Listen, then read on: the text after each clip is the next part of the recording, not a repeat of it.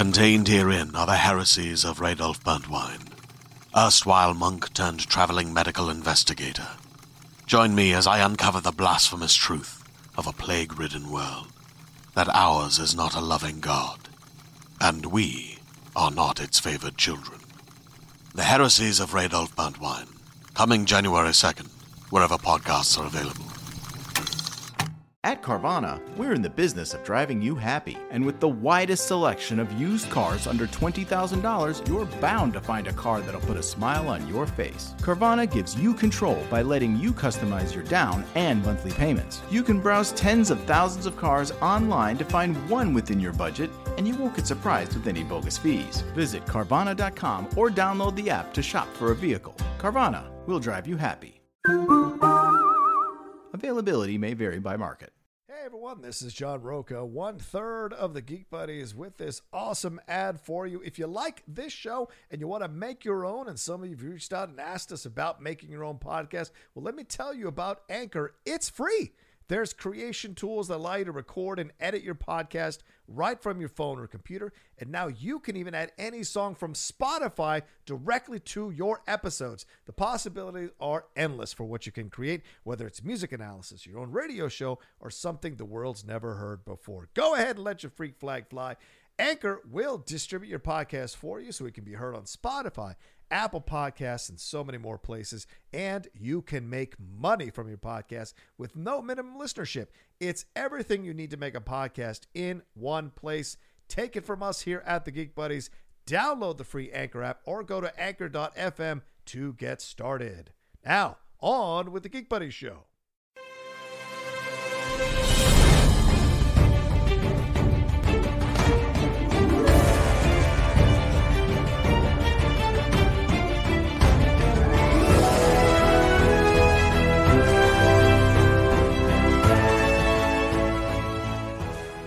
Hey everyone, and welcome to this week's episode of the Geek Buddies.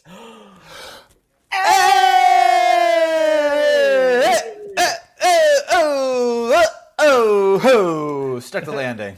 You did. I got a 10. I'll give you a 10 on that one. Thanks everybody for joining us here once again this week to talk about all the geek stuff going on in the world of entertainment. We appreciate it madly. I am one of your hosts. I'm the outlaw John Roca, joined as always by these two gentlemen to my right or my left, depending on how you're looking at the screen. Just cover all your bases there. Yeah, not sure. Just cover it all. I am Michael Vogel. I am a writer and producer of animated TV shows and movies, and happy that I'm in the middle, because if I say the guy on my right or left, you don't know if I'm right or wrong. Oh, and this is Shannon McClung. I'm an animation writer and a television actor, where you may have seen me on Marvel's Agents of S.H.I.E.L.D., Silicon Valley, and Brooklyn Nine-Nine. And now I'm curious how Michael is going to deploy this new tactic at saying the guy to my left or to my right. I like the guy to my right. Oh, all right. I don't actually know which one it is. I don't even know what I said. We'll find out. By the way, on a programming note, if you're looking to drink more water in your life, get the thermo flask. It's over at Costco now. The 40-ouncer, they got them on discounts. Go get them. All right. Anyway, let's get out. I'm trying to drink more water because I got to lose this weight, ladies and gentlemen. Listen, let's get into everything that's been happening in the world of entertainment. For those of you who are new, thank you so much for taking the chance to watch us here in the Geek Buddies and on the Outlaw Nation channel. If you want to listen to us, a lot of you guys go back and re-listen to some of our episodes. Maybe you don't want to go on the YouTube app. You don't pay for YouTube Red. So it goes out on your phone if you close your phone or whatever. Listen to us in a podcast format. It is available, the Geek Buddies, in podcast format. Just type in the Geek Buddies wherever you download podcasts, and that's where you'll find us. So don't forget to do that as well. And for those who are new, old rather, thank you very much for keeping the train, for buying the ticket and staying on the train for the Geek Buddies. I am the Outlaw John. Did we already do that? Jesus Christ! It's one of those mornings. It's one of those mornings or afternoons, guys. Apparently that water is not doing the trick, Johnny. We used to call this when Johnny has an episode. Anyway, I'm just getting old. Let's get into things here. Who wants to start off? Who's got the first thing? Oh yeah, for those of you who are new to the show, that's what I was getting at. The way the show works is each of us presents a geek news item. We take a little bit of a break and get into the main news topic. And the main news topic is breaking down that Justice League trailer. Much to Mike's chagrin, we're going to be doing that at the end. But first, let's get into something that Michael might be happy about. Michael, take us away. All right, well, hot off the presses as we recorded this, Disney dropped their trailer this Wednesday morning for the brand new live-action prequel story of Cruella de Vil, starring Emma Stone as the famous and horrible puppy-killing villainess of Disney lore. So the trailer is crazy. The internet is already having a field day with it. Here is what the plot of this movie is. Cruella, which is set in 1970s London amidst the punk rock revolution, follows a grifter named Estella, a clever and creative girl determined to make her name for herself with her designs. She befriends a pair of thieves who appreciate her appetite for mischief, and they are able to build a life for themselves on the London streets. One day, Estella's flair for fashion catches the eye of Baroness von Hellman, played by Emma Thompson, a fashion legend, and their relationship sets in motion a course of events and revelations that will cause Estella to embrace her wicked side and become the fashionable and revenge-bent Cruella de Vil. So a lot of people are already going that this is straight up Disney. This is some Joker vibes. This is some crazy shit. This is not the Maleficent, let's kind of do the, we get why you're a bad guy and we sympathize with you. This is straight up, you are bad, there is no redeeming you, and you are crazy as shit. And that's the vibe of the trailer. So some people are enjoying it, some people are not. I asked the two gentlemen on my right and left what you think. Take it away, Johnny. Oh, okay. Here's what I'll say to you. I think this is brilliant marketing by Disney. I remember someone I read. I copied down this this post that someone said because it cracked me the f up. Trailer: Cruella's a psychopath and a mastermind. My childhood. She was fooled by Dalmatians covered in coal dust. So this is an interesting situation that they've walked this line that they've decided to walk here because the trailer is brilliant marketing. Because you're right, Mike. Definitely the vibe is Joker. The vibe is even the Harley Quinn movies some other people really wanted rather than the one they got here. So this looks fantastic. The cinematography looks great. The lighting looks fantastic. The way it's shot looks fun. Her accent, her English accent grates on me. I don't find it believable. This feels like something you'd see in a college production. It doesn't flow as easily as, say Renee Zellweger's British accent, or we've seen other people do British accents that are American that really flow well with it. So that took me a little bit. But that being said, I like that they're approaching it this way because they're hoping you don't remember how much she was fooled throughout the animated film. And I never saw the live action films with Glenn Close. If she was fooled throughout those films as well, this is an interesting reimagining of this character because she looks like a badass and an awesome badass woman commanding her space and demanding attention. And I loved it, but I don't know if I can connect it with what we've seen from Cruella in other interpretations of her, both animated and live action. Jen?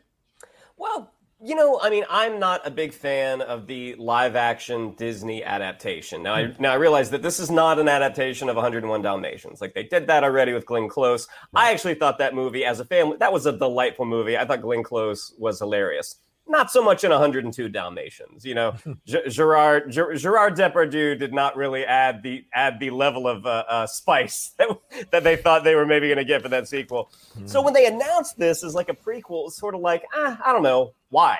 But then you see who's directing it. It's Craig Gillespie, the same guy that did I, Tonya. And I, Tonya was one of the best movies of the year when it came out. Yeah. Looking at the trailer, I'm kind of like, God, this doesn't really look like a family movie to me. The marketing does kind of have that sort of punk rock vibe. I'm curious. Emma Stone, Emma Stone is an electric performer, and her English accent does not grate on me. I thought she was fantastic in The Favorite. I'm curious. This is the movie that I didn't know that I wanted, and I'm still on the fence if I do want. But hey, if theaters are open in May, I'm excited to get back. Let's go see Cruella. Yeah, absolutely. To push back on Johnny a little, yes, you are not wrong. Cruella de Vil in the Disney movie was fooled by Dalmatians, but they were Disney Dalmatians. They're plenty clever. But I do think that the fact that she was fooled by a canine crew aside, Cruella de Vil in the sort of pantheon of Disney villains is way, way up there because despite some specificity in the plot of the movie, like from a design standpoint, from the way that she is presented, from the acting, from the fact that she is completely irredeemable, like she is one of the top baddies. I mean, and when you're talking about like the Evil Queen, Maleficent, Ursula, Captain Hook, the fact that you just have a skinny ass lady with a cigarello and a fur coat and she has reached that level of villainy kind of speaks a lot sort of the legacy that Cruella de Vil has in the world of animation. So first of all, that tweet is fucking hilarious. Yeah. But I do think that Disney is smart to go this way. Like Cruella is so evil, and like I was saying about Maleficent, like, you know, Maleficent kind of followed in the footsteps of Wicked, which is like, let's take a villain and let's show the other side of the story. And for me, that's one of the reasons why Maleficent, I think Angelina Jolie is perfect casting, but those movies never really did it for me because I don't want Maleficent to be sympathetic. Right, I want Maleficent to just be evil. And so watching this trailer, it's like, if they were going to try and sell me on, hey, I know she wanted to kill a bunch of puppies to make a coat, but this is why she is this way and now you're going to love her, I'd be like, I am not on board for this. But if you're going to show me she's crazy, she's horrible, and maybe Emma Thompson's character is more horrible, so we enjoy watching the less horrible person defeat the more horrible person, but we are straight up telling you she is bad to the bone, that's way more my speed, and this trailer looks like that's the vibe it's going for. Much like I, Tonya, actually, to Shannon's point, where you sort of had a character that I wouldn't say you redeemed her, you kind of showed why she was the way she was, but she did what she did. So I think that this kind of follows in that vein. Yeah, and I think that's and I think you bring an excellent point up, Shannon, Craig Gillespie being involved in this, as you said, the way she reimagined Tonya Harding's story, basically put Tonya Harding back into the pop culture mainstream for a little while, and allowed that to come about. And what Margot Robbie was able to deliver under his direction was pretty stellar. So you imagine, and like I said, accent aside, and that's a personal thing, but her performance in this trailer, from what the clips they used, this is going to be a damn lot of fun. And I like to see this, and I agree with you, Michael. Embrace the evilness, embrace the badness. Let us go in. You know, we love movies that kind of let us escape for a little while. What's wrong? We've had Hannibal. That was all about Hannibal being evil the entire movie. So what's wrong with having now women embrace these characters that have been before and embrace the evilness and enjoy that and relish in that throughout it? You know, sometimes we can be in a predominant male-dominated entertainment sphere, this fear of having women embrace evilness or embrace badness. And the truth is, let the freak flag fly and have some fun. It should work for both genders. And this certainly does that. And I'm in, whatever the connections or disconnections are about the overall mythology. I'm in based on this trailer. It was only in a minute and a half, and it was over quicker than I wanted it to be. So that speaks volumes about how good the trailer construction was. And I hope this is the vibe of the film. I hope I don't go in there and it's fucking Home Alone. I want it to be what they're presenting it to be. So give me that evil shit. I'm all here for it. I mean, it'll be interesting if they embrace it, right? Because Disney is, this is very much a family company, and they're very protective of their brands. So, I mean, I think the assumption with Maleficent is like, oh, right, we're going to find out about, this awful, sorceress queen, how she became that way. And it's like, oh, you kind of got, one, to me, not really a great movie, but also a very sanitized movie. Yes. If they embrace this, which again, I still think it's 50-50. I mean, 90 seconds. I mean, the movie looks beautiful. Like it looks incredibly well shot. If they embrace that evil, this could be something cool, but we'll see. Mm-hmm. Michael, any final words?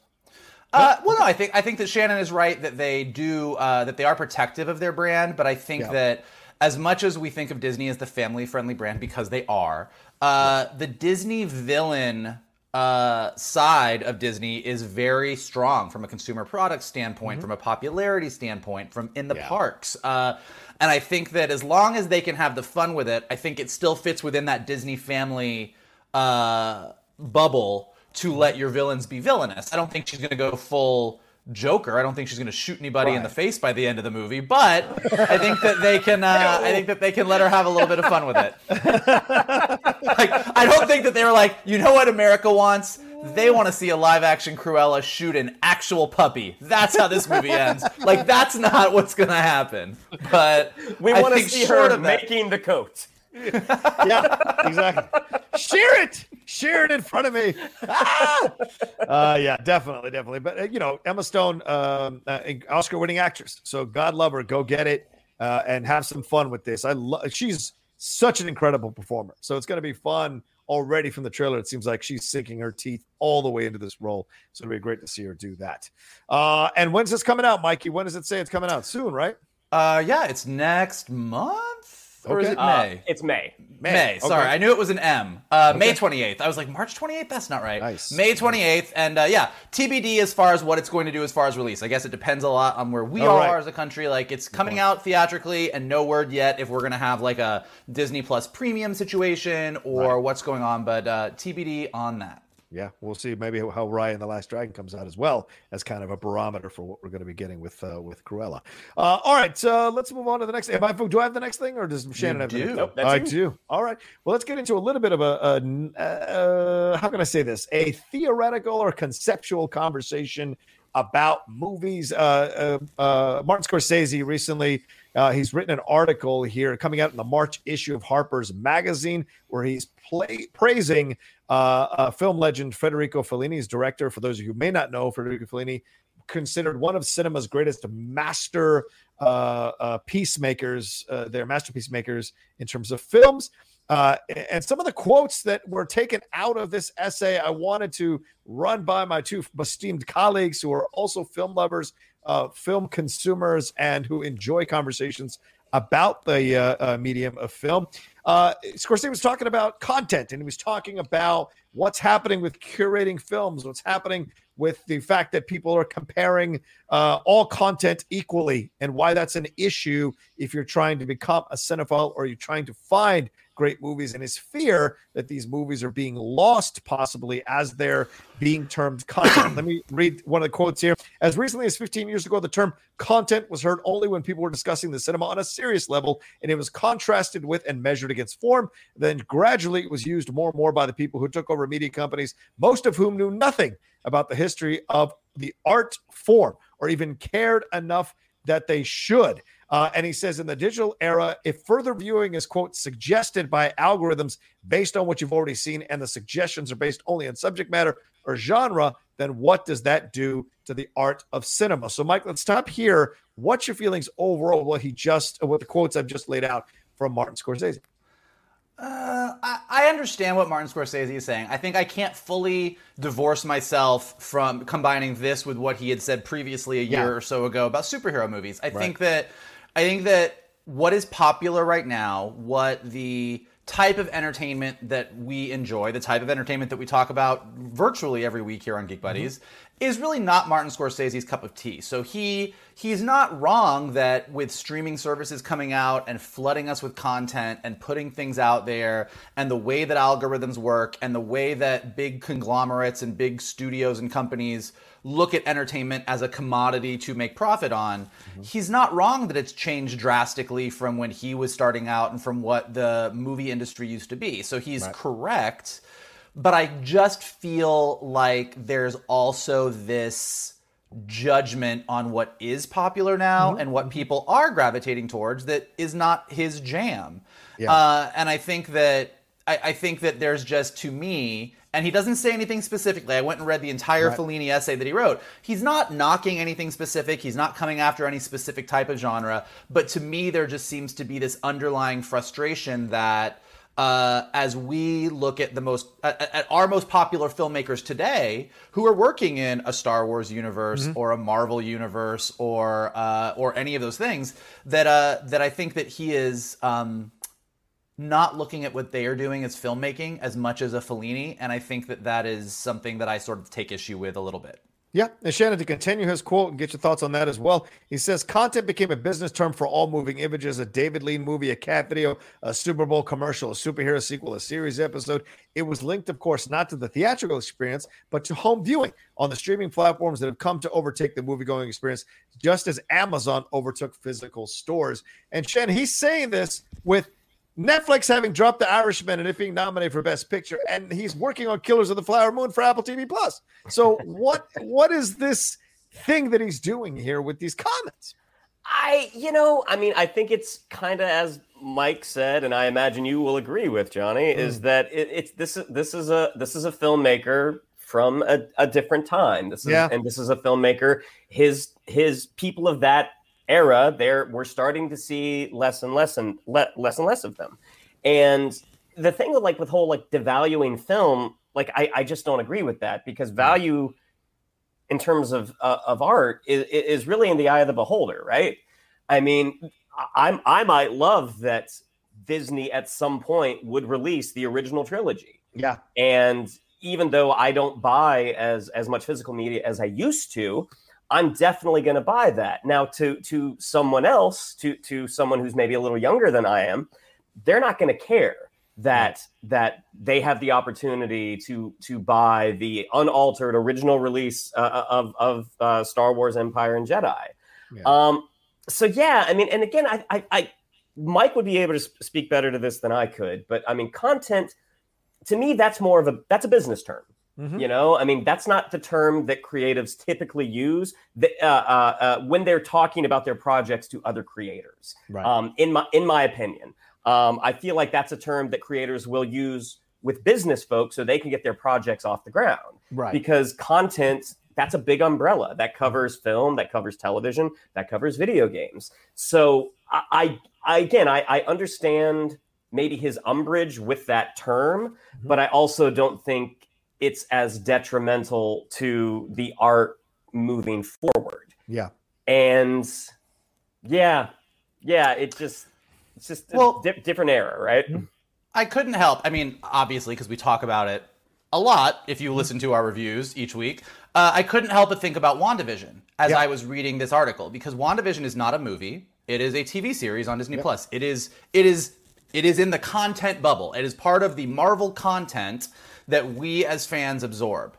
And he was speaking about Fellini and if you read the longer essay, and he was talking about how detailed Fellini was and how Fellini did these amazing shots and how Fellini, everything in the shot was so important. Yep. And that it wasn't about special effects or digital this or what you could do. It was what he was able to do as a director. And all of that is 100% true about Fellini. Like, no knock on anything that he's saying about the artistry of the filmmakers that came before us. But I couldn't help but think about WandaVision, which is a TV series on Disney Plus about a witch and a robot who are living through sitcoms, and definitely does not fall under the thing that Martin Scorsese is probably interested in.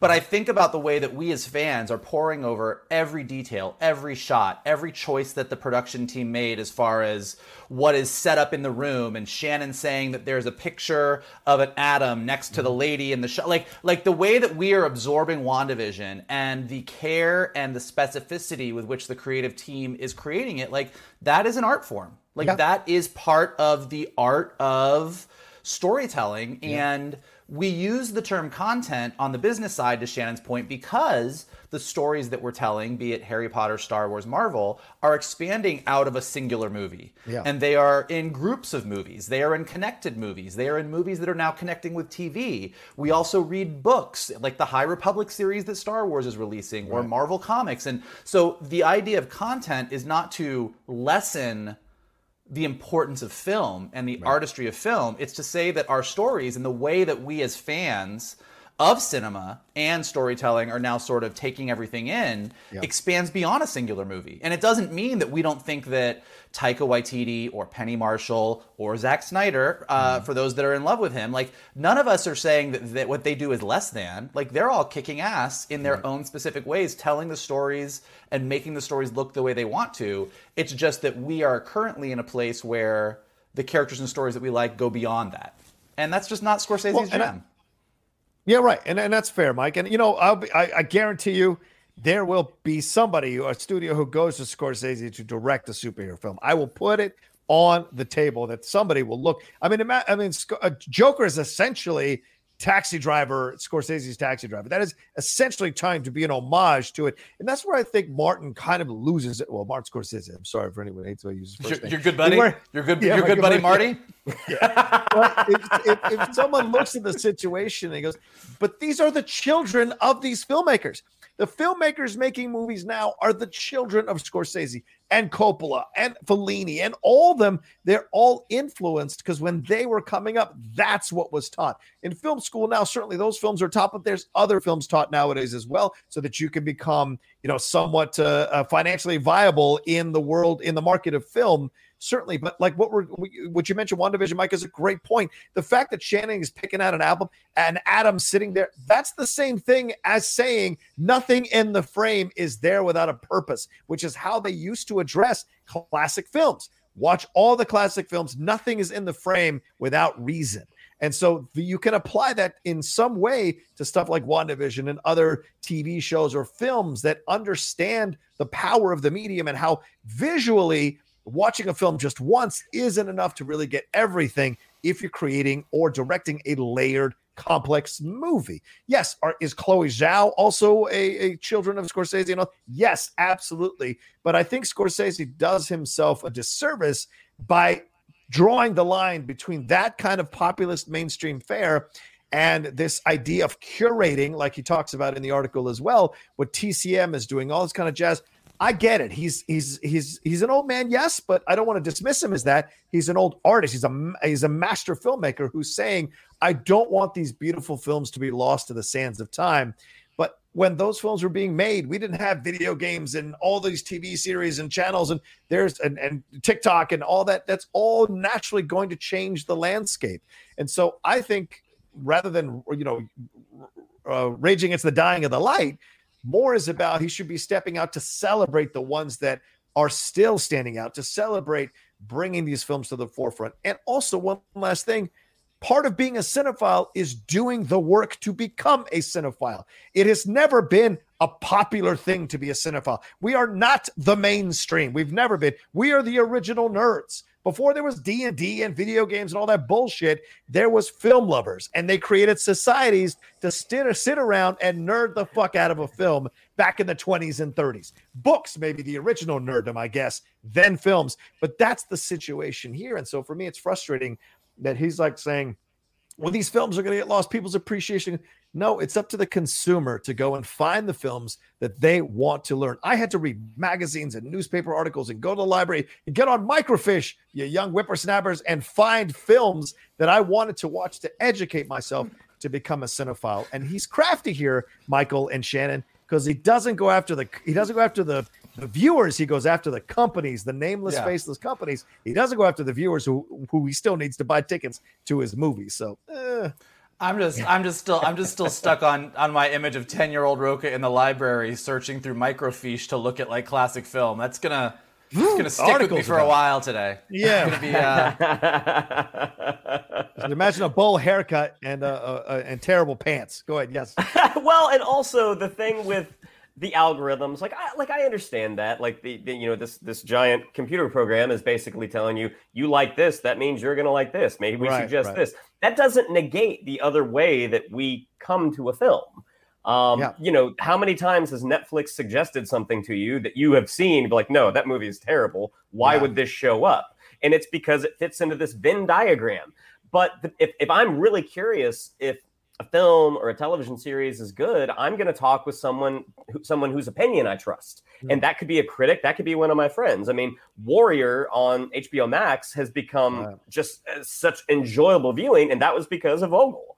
I wouldn't necessarily have given that show a second look because I just didn't know it existed. All I just saw was a guy in a fighting stance in Warrior, and I'm like, I don't know what this is. Vogel was the one who told me this show's great. This is tailor made for somebody like you. Yeah, and I do think where Scorsese ends it at least is a good thing. He's like, look, his whole point is we need to be the ones that are telling people to check out these films. I mean, like too long don't read is I got some issues with the word content. Fellini was a great director. Here's why he was a great director. We can't lose these films. You should watch them. And I think that as long as we have things like the Cinephiles, which Johnny hosts with Steve Morris, where you're going through films that maybe people aren't as familiar with, and that we do sort of know our history of film, that we know that when Jon Favreau does something in Mandalorian, he's referencing spaghetti westerns, or that this movie is more of a reference to Citizen Kane, or this is on the waterfront. And so I think that, and to John's point, not everyone who loves a modern movie is going to do that work, but the people who are interested can find all that. It's all there. Like, that's the great thing about the world we live in today is, you know, those streaming services that he's not a big fan of do have all those old movies. And it is easy to go in. Like, when I got Peacock, the fact that they had all the old Universal monster movies, which were not easily available, is awesome. So I think it's, you know, it's a good lesson that we need to remember where we came from if you're a lover of movies and these things, but also let's enjoy what we got today. It's pretty awesome. Absolutely. And always understand that it's up to you to do the work to get yourself educated about films, for sure. All right, what's our last thing here, Shannon? Well, I can tell you it's not trailers. This week, we actually got some actual news that dropped last week on Deadline. We found out that Captain Marvel 2 had found its villain in English actress Zawe Ashton. So if you've seen Velvet Underground on Netflix, she's in that. She's also in, what was that BBC show she was in? The name just dropped out of my head. Anyways, Zawe Ashton is playing the villain for Captain Marvel 2. Now, what's really interesting is obviously they're not going to say who she's playing yet. The movie doesn't come out until 2022.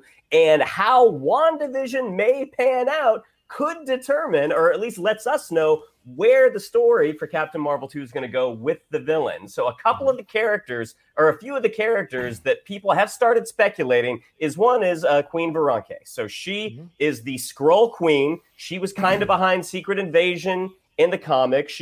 I think she was Spider-Woman for a long time in the comics. So that's one character. We also have Moonstone. Now, Moonstone's an interesting character because the gravity stone that she uses for her powers, that is actually a Kree gravity stone, which we still have a connection with the Skrulls then.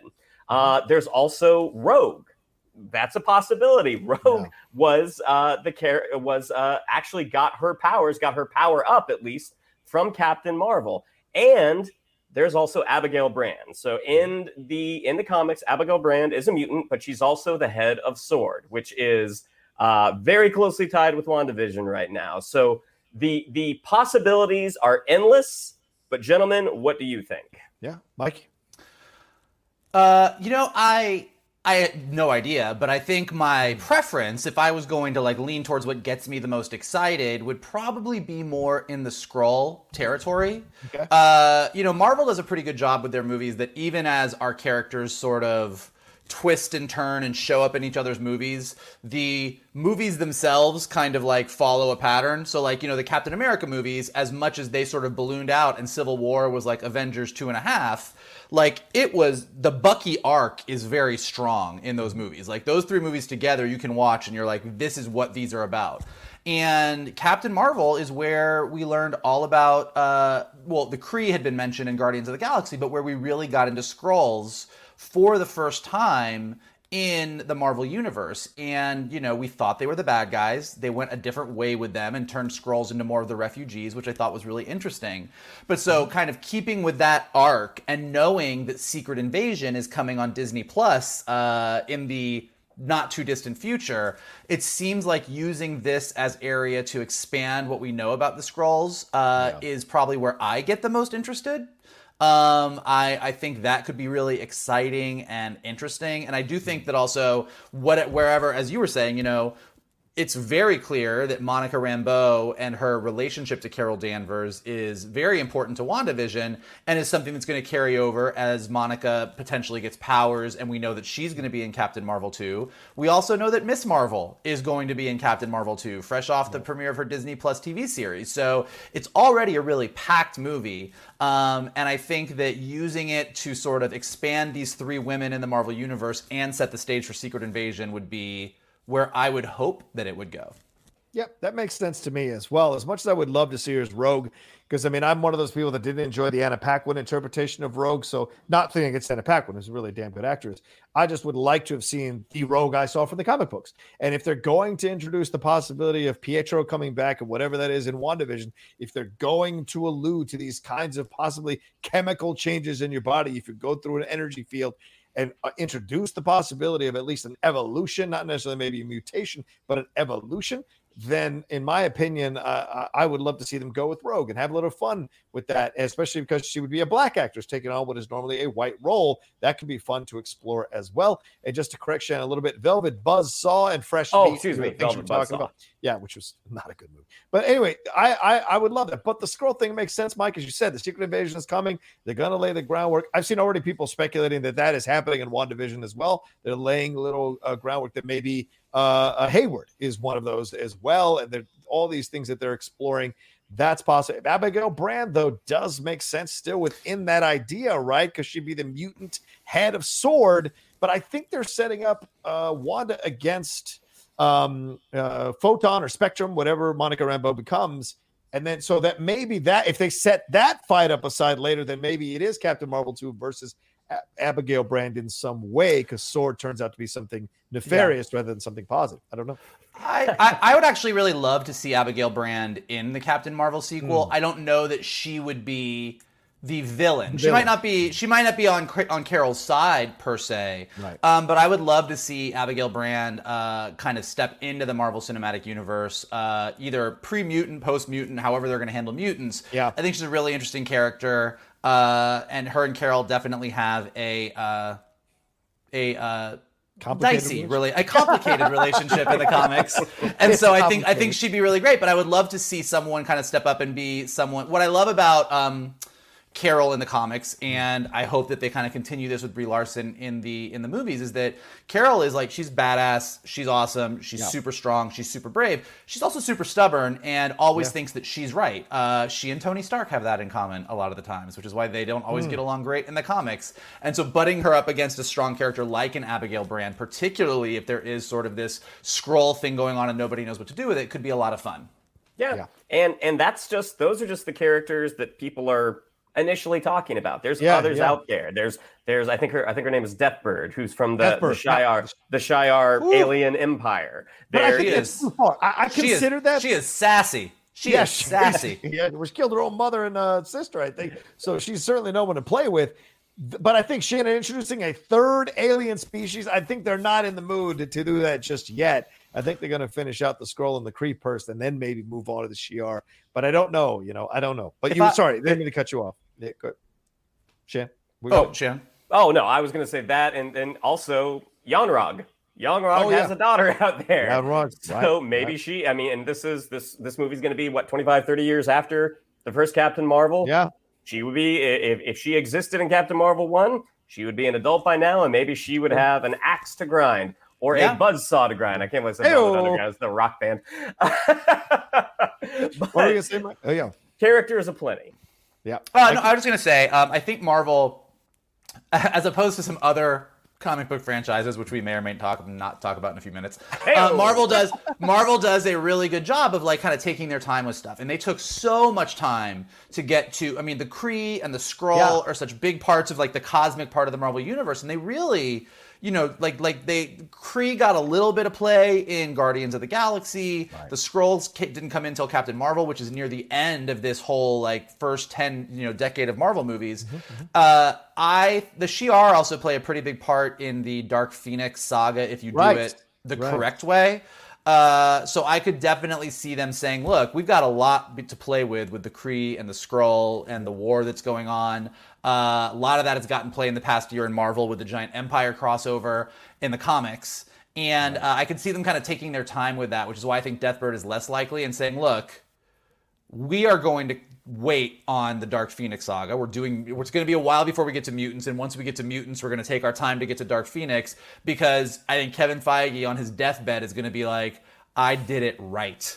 There was these other versions, but this is the version of Dark Phoenix. So I feel like we'll get our play with the Kree and the Skrull, and then once we sort of that dust is settled, the Shi'ar are going to show up, and we're going to be like, oh, this is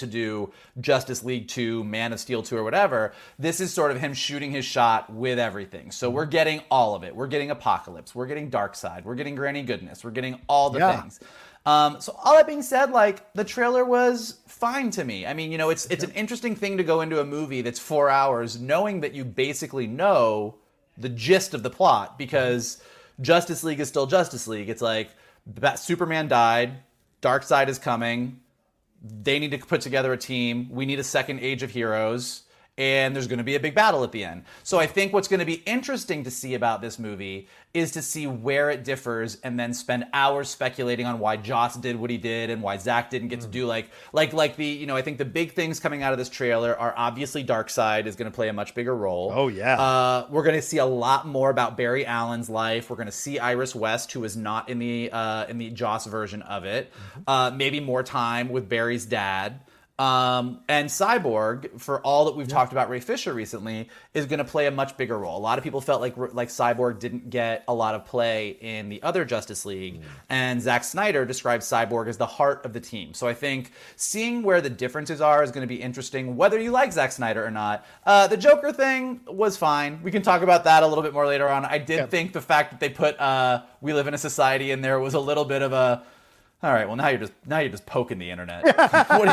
What are you doing? What are you doing? But you know, the Joker's an instigator. So there you go. So that is my things that I was interested in the trailer without getting too judgmental about my feelings about Zack Snyder discussion. Listen here, smarter than average bear. Don't you blunt my brother's point of view. By the way, and be negative if he wants to be negative. I want you to be negative and feel negative. He did not blunt my view. Okay. By the end of it, he told me to be as sassy as I want and give it to Kalinowski because it's enjoyable to watch. And look, I'm not going to change my opinion. But I feel like I've talked so much about what I don't like about Zack Snyder, and that's all coming into it too. I think that when you watch the trailer, and I'm curious to see what you guys think, all the things, and I think I said this before about Zack Snyder last week, the idea of Superman's death is the thing that brings apocalypse down on Earth. The idea that there's this nightmare of an alternate reality where Superman is being controlled by Darkseid. The idea of an age of heroes where the Amazons and the Atlanteans worked together. Like, all the ideas in these movies, I'm on board for. I think are really interesting. I don't think that Zack Snyder always sticks the landing on the execution. Now, he's got 4 hours to do it this time, maybe that's what he needed. But yeah, I don't think he usually sticks the landings on his big ideas, and a lot of plot kind of is sacrificed for a pretty image. And so I'm imagining that that's what's going to happen as I take what I've seen in the trailer and translate it to 4 hours of screen time. But I'm going to see how I feel about it as we watch it together. Yes. Shannon, thoughts on the trailer? Well, as a trailer, I can't disagree with Mike. I mean, it looks like a Zack Snyder movie. Yep. And I don't have quite the contentious relationship with Zack Snyder that Vogel does. I think Zack Snyder's abilities as a director are fully dependent on the script he gets. And so a movie like 300, which it is a very, very simple story told straight down the line, that was a really solid movie because there wasn't a lot of complexity there. It's like, here are our heroes, here are the bad guys, and they're gonna fight. And you got some great moments with Gerard Butler, but overall it's not that complex of a movie. I mean, Watchmen, watching it in the theater, it was kind of like this almost reminded, like you were almost too slavish to the source material, right? Because it was like, well, there's no room for imagination here because you're literally taking panels out of the comics, which I appreciate. But when you don't add anything on top of that, it's literally like watching a motion comic. And then you also have to contend with actors' performances. And I didn't love all the actors in that. Like, I've seen the director's cut. I think it's better. I still don't think it's great. Man of Steel, John, you and I, we have, I think you have a love of it and I have a deep affection for it. Yeah. I thought this was a wobbly step in the right direction, but they were going in the right direction. And I'm not a fan of Batman versus Superman.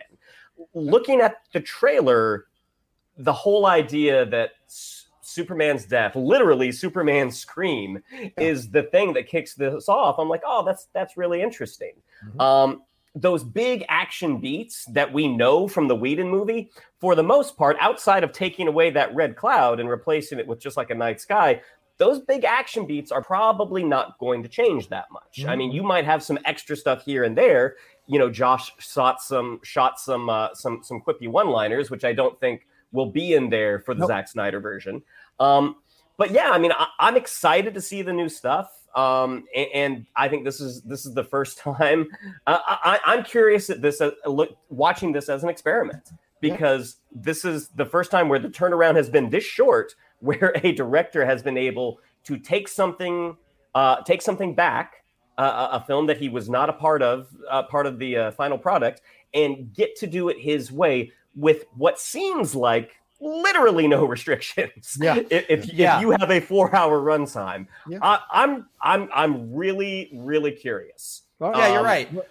Okay. You're right that a director's cut is usually the studio did this, I would have done this, we're using what we've got, and I'm kind of rejiggering in the editing room. Maybe I'm going to get to like shoot a little bit more, but I don't think we've ever seen a cinematic experiment on this scale before. Yeah, and Orson Welles right now is turning in his grave because he had so many films taken away from him that he would love to have had in Final Cut on. And it's fascinating when you look at this too. I enjoyed the trailer.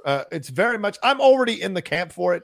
So, there's nothing they could have shown me that would have made me hesitate unless I saw the Russian family or unless I saw any of the Whedon stuff. And he's said very clear. And Zach went a little overboard. Like, I love Zach and I enjoy Zach and I will defend Zach from him because to me, he is an auteur. You may not like his movies, but you know a Zack Snyder movie when you see it. That's the definition of an auteur. He is that. But him going overboard unnecessarily, like, not a frame of I'd rather burn it than see it. That to me is like, just calm down. Just calm down. It's okay. We're moving on from it, And so you're getting your chance to shoot your film. 80% of the movie that you see in Justice League now is Joss Whedon's film. So the fact that he is removing 80% of that film and putting back in his 80% is going to make it completely different. Did he shoot maybe an additional extra 4 to 10 minutes? Possibly overall. But we're going to get a lot of shit we haven't seen yet at all in the Justice League, and I look forward to that. I like that we're getting the illusions or getting Casey Clemens in there. It's great to see her in there as Iris West. I love that we're getting more with Cyborg. Look, the fucking War Machine, the Bat Tank, whatever the hell that thing is. Immediately my mind's like, now that's Dark Knight Returns.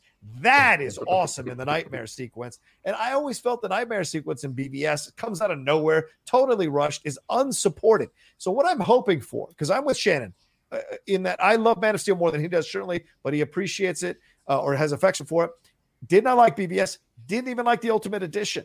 But I hope that, and I like Justice League, but now in retrospect, there are parts that don't work. But I hope he is going to fix the parts of Justice League that were unsupported, unearned, and give us something bigger by the time it's over and more interesting. And in the realm of Kingdom Come, in the realm of these kind of darker exploration of DC characters, because in my opinion, I always felt DC was a little bit richer than Marvel in terms of the actual character development and character relationships overall. And so I'm excited to see what he's going to do. And everything in this trailer got me hyped up. There wasn't one thing I saw in the trailer I was like, not one thing.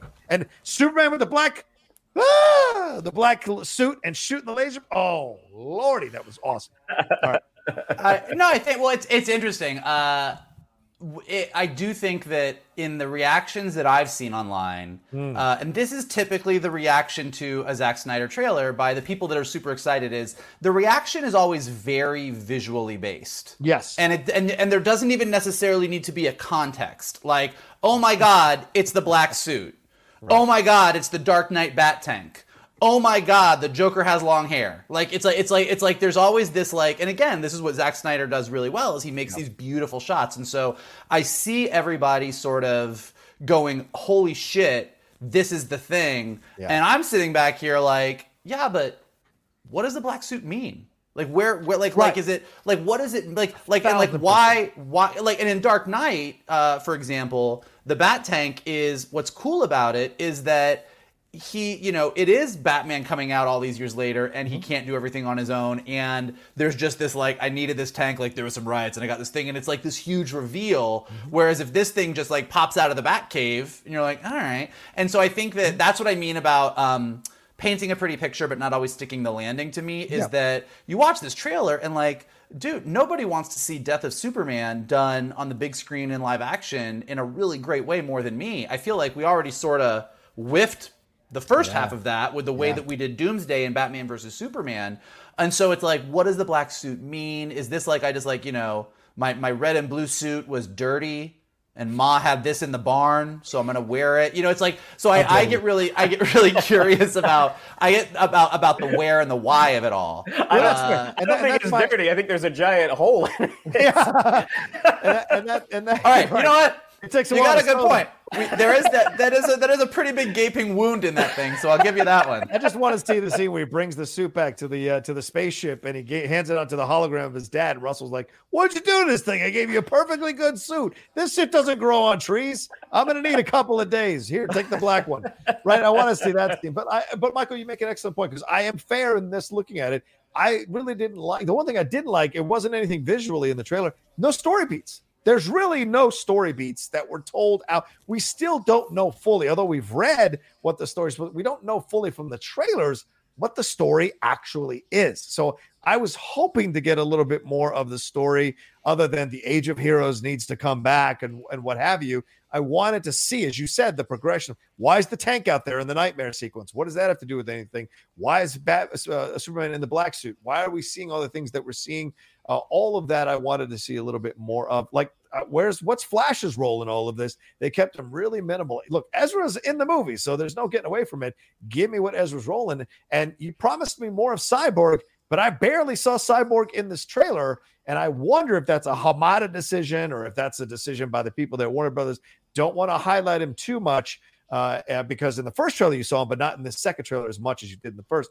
So I'm curious to see how much we're actually going to get when it's all over. But the one thing I didn't like, story beats weren't necessarily there in a trailer. And we already saw the story. We talked about Cruella early in the show. We saw the story beats in a minute and a half of what that film might possibly be. We don't know what's going on here. Well, we've also seen the movie, or we've seen a version of the movie. Yeah, already. but how much of that is like hardly any of that's going to be in this? I mean, but reshooting footage, rearranging scenes and whatnot. There's only so much you can really do to the basic crux, the basic structure of that story. Like, there's not going to be I'm very curious what Harry Lennox's Martian Manhunter is going to look like. Yeah. Like, how is this just going to be a quick reveal, or is he actually going to be taking part in it? Again, and I could be wrong. Like entire sequences have been taken out of films before. But getting this entirely new film, yes, I think we're getting it through a different lens, but essentially that story is going to be what the story was. Well, now, the thing that I'm excited about is seeing an artist finish his vision. Yeah. Now, and I might not like the end product, and I use The Last Jedi as an example all the time. Like, I wasn't a Last Jedi fan, but hold on. I wasn't a Last Jedi fan. But that being said, I think Rian Johnson is the only one who could have done the third chapter of that story because he set the table. You mean should have done or could have done? Could have done. Okay. I will say could have done because I'm not a fan of Rise of Skywalker. I think the only way to get a complete story out of that trilogy was for the guy who knocked the pieces off and who reset them up to then finish it, rather than having someone else come in, knock those pieces down, and try to piece together a story. Yeah. Mikey, what were you going to say? Point.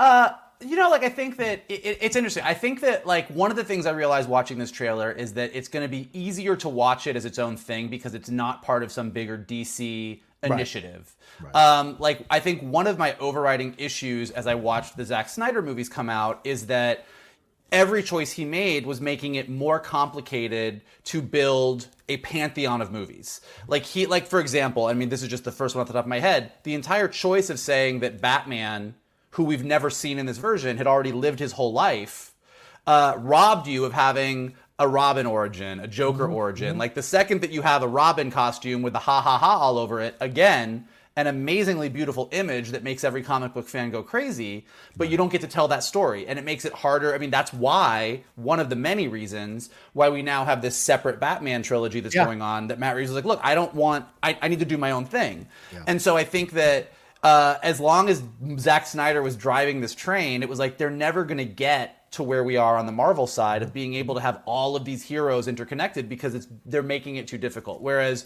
watching this as its own entity, it's this thing that exists, I think is going to be a little bit easier for me and maybe some other people to watch it and just judge it on its own. It's almost like watching an Elseworlds thing happen. Yeah. I also think that, to Shannon's point about the content, it is the movie that we saw. I was saying, Superman died. Darkseid's coming. There was one Age of Heroes. This is the second Age of Heroes. Superman comes back. They fight Apocalypse. Like that's the structure. So seeing how they split it up, like for example, to Johnny's point, the fact that the nightmare sequence in Batman versus Superman was sort of just like out of nowhere and over as soon as it began, and you're like, what the fuck is this? Yeah. Well, in a 4-hour movie where, you know, the first hour is the setup and the last hour is going to be the finale, is one whole episode the original Age of Heroes? Like, do we get an hour of Amazons and Atlanteans fighting the forces of Apocalypse hundreds of thousands of years ago? And is one whole episode the nightmare sequence? Like, you know, I said last week that I'll be really disappointed if Joker shows up for 5 seconds and he's gone. Yeah. But if this thing is structured as 4 hours and the third hour of it is Batman goes into this nightmare and we have 45 minutes of a nightmare universe where we see this horrible outcome and the Joker is guiding Batman through it. Yeah. Like, that's something you could never do in a theater. And that could potentially be interesting. Like, I'm trying to go in as positive as I can. Fear not. After we see this movie, I am pretty sure I'm going to have a lot of shit to say. But I am trying to go in sort of framing myself up for, look, you guys are going to make me watch this thing. We're going to review it. It's 4 fucking hours long. I better... If I go in with an attitude from the beginning, I'm probably just going to have to drink a whole bottle of whiskey and get like alcohol poisoning. So let's go in as positive as possible. And then we'll talk about everything that went wrong, or if he indeed does not stick the landing, which will be my guess, we'll talk about that after the fact and talk about why he didn't. Yeah, that's fair. Any final words, Shannon? I think based off of our WandaVision reviews being almost 4 times as long as the episode, how long do you think this Justice League review is going to be? Well, I've blocked out April. No, I think we're going to be fine. Because, I mean, yes, it's a 4-hour film, but I don't think we're going to go scene by scene because this is, as Michael said, this is a one-off, whereas Hamada said a cul-de-sac. This is just a cul-de-sac.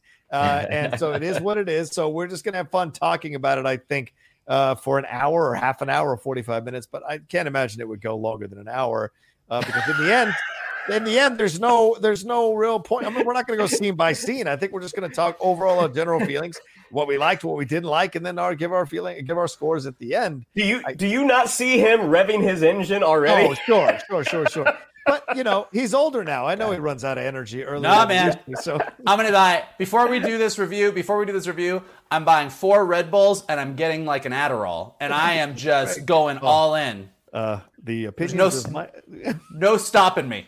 There's no stopping me.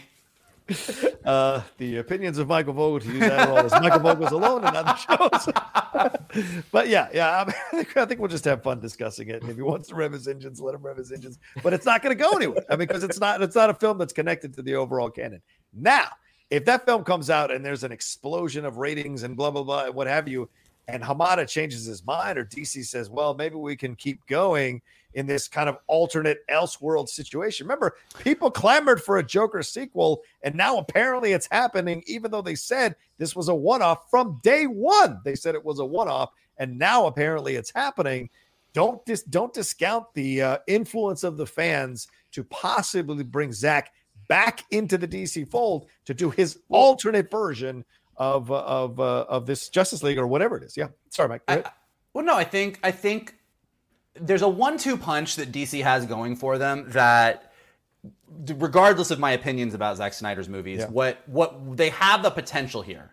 They have an opportunity that just they shouldn't have. It doesn't usually happen this way, and they've got it going for them. Like Marvel, we know they're going down the multiverse. We've seen it starting in WandaVision. We know it's going to continue in Spidey 3, and they are just opening the thing wide open. Like I don't know how they're going to contain it. I don't know what the rules are to it, but we know it's happening. Yeah. DC with Flashpoint has the potential to do the thing that no studio gets to do, which is treat your superhero movies thus far like a buffet. Mm-hmm. So depending on how well received Justice League is on HBO Max. Let's just say for the moment that the fans overwhelmingly are satisfied, everyone's cool, and even critics are like, well, shit, if he had been able to do that, that's definitely better than what Joss did. And in general, it's really well received. Well, then when they do Flashpoint, and let's assume that Barry Allen has a whole Flashpoint moment, goes back and saves his mom, does whatever he does, which is what he does in the comics, and then comes back and sort of resets the universe. You can keep most of the Zack Snyder universe if you want. Let's say Ben Affleck bows out, Michael Keaton steps in, but you reframe everything, and because when Barry comes back from the past and kind of resets the future, there's no rules to what happens. It's all chaos theory. So if Leto is out and Phoenix is in, and now Michael Keaton is going up against Joaquin Phoenix, but Gal Gadot is still there, and Jason Momoa is still there, and Henry Cavill, like, they can do whatever. Like, The Flash gives them an opportunity to reset the board however they want, because there's no rules to how the Speed Force and time travel works. So it'll be interesting to see. Like, and again, if Zack Snyder's thing comes out and the fans love it, and everyone else is like, this was a director sort of just like, should not have been given that much power, it was a little self-aggrandizing and nobody's really into it, then they can reset the universe post-Flashpoint in a brand new direction. So it'll be interesting to see. Yep, absolutely agreed. So we'll see. That's coming out March 18th. I'm working really hard for us to get it ahead of time. So we shall see if we'll get it ahead of time so we can review it and do whatever. Yeah, so it's, crossing fingers. I've got connections at HBO. We'll see if they're... Oh, you're being sarcastic. Oh, you know what? You know what? You're not going to, now we're not going to get it. Now we're not going to see this program, and now we're not going to get it. Anyway, but I will see if I can get us a copy of it early, or a screening copy of it early. If not, we'll just watch it as it's intended on HBO Max and then review it the next day or Sunday for you all to hear our thoughts on it. Or maybe we'll review it on Saturday and then do the watch along on Sunday. That's certainly possible as well. So we'll kick around all kinds of possibilities here with the film. We shall see. Yeah, a Zack Snyder weekend for Michael Vogel. Wait a minute. Wait a minute. I was like, you got the Adderall. You got the Red Bull, son. Did you just commit me to doing this thing twice? Yeah, twice. You're not. Wait a minute. We're not doing a watch along the first time we watch. Are you insane? Are you fucking insane? I'm watching that thing with nobody in the room. Nobody in the room. All right, let's wrap this up here. Thank you all so much for watching this episode of the Geek Buddies. We appreciate you all so much. Leaving your comments, tweeting at us on Twitter, and even commenting on the Instagram posts we occasionally put up as well. It means a lot to us. And thanks so much to all of you who've been enjoying our WandaVision reviews as well. Remember, episode 7, our review will be coming out on Saturday. So look out for that as well sometime this weekend. Shannon, what do we have to tell them? Yeah, if you'd like to follow us on social media, on Twitter, it's at @geek_buddies, on Instagram at @the_geek_buddies. If you'd like to follow me on social media, on Twitter, it's at Shannon_McClung, on Instagram at Shannon the Geek Buddy. If you would like to follow Mr. Vogel, it is at MKToon. If you would like to follow Mr. Roca, it is at The Roca Says. Mikey? Well, guys, I'm going to be spending most of the rest of this year watching Zack Snyder's Justice League. And I'm working through my feelings on it, and I need something to look forward to. And I need you to do that for me. So here's what you can do. Please like this post if you enjoyed it. We definitely enjoy talking with each other. We definitely enjoy hearing from you guys. So like the post below, subscribe to Johnny's Outlaw page so he gets more viewers. There's a ton of awesome content here. As he said, we do these weekly shows. We do our WandaVision reviews. We're going to continue that through all the Disney Plus shows. We'll continue it with Justice League. We love talking about this geeky stuff. Leave comments below. As I was referencing before, we all read the comments. We all comment back. As we were saying on our WandaVision review last week, what we love about our comment thread is that it's not toxic like every other comment thread on the internet. You guys are actually really fun to engage with. And then the best thing that you guys can do is actually retweet this, post it on your Facebook pages, put it on Twitter. If somebody has questions about geeky stuff or is looking for a really great geeky podcast, send it on. You guys have been super complimentary about all of this stuff, and we love getting more buddies in to join the party. Our plan is to just have an entire Geek Buddy Nation, and we need your help getting there. There you go. You can do all of that, please. Thank you all so much, and really appreciate everyone who's been following us lately, and everyone's been subscribing to the channel. We're almost at 16,000 subscribers. Really blown up. Seeing so many people, be a part of it means the world to me. So, and to us. So, thank you all so much. We will talk to you next time with another brand new episode of the Geek Buddies. Hey!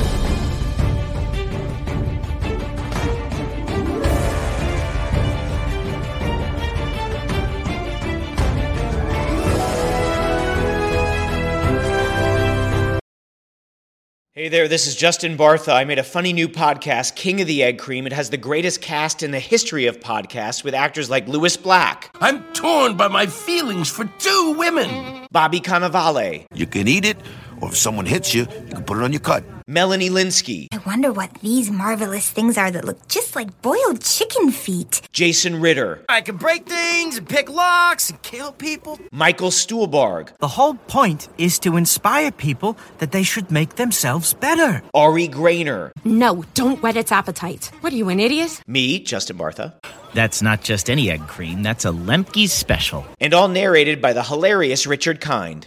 This is the story of Harry Dalowitz and how he rose from nothing to become New York's King of the Egg Cream. So if you like funny true stories, come listen to King of the Egg Cream, available wherever you get your podcasts.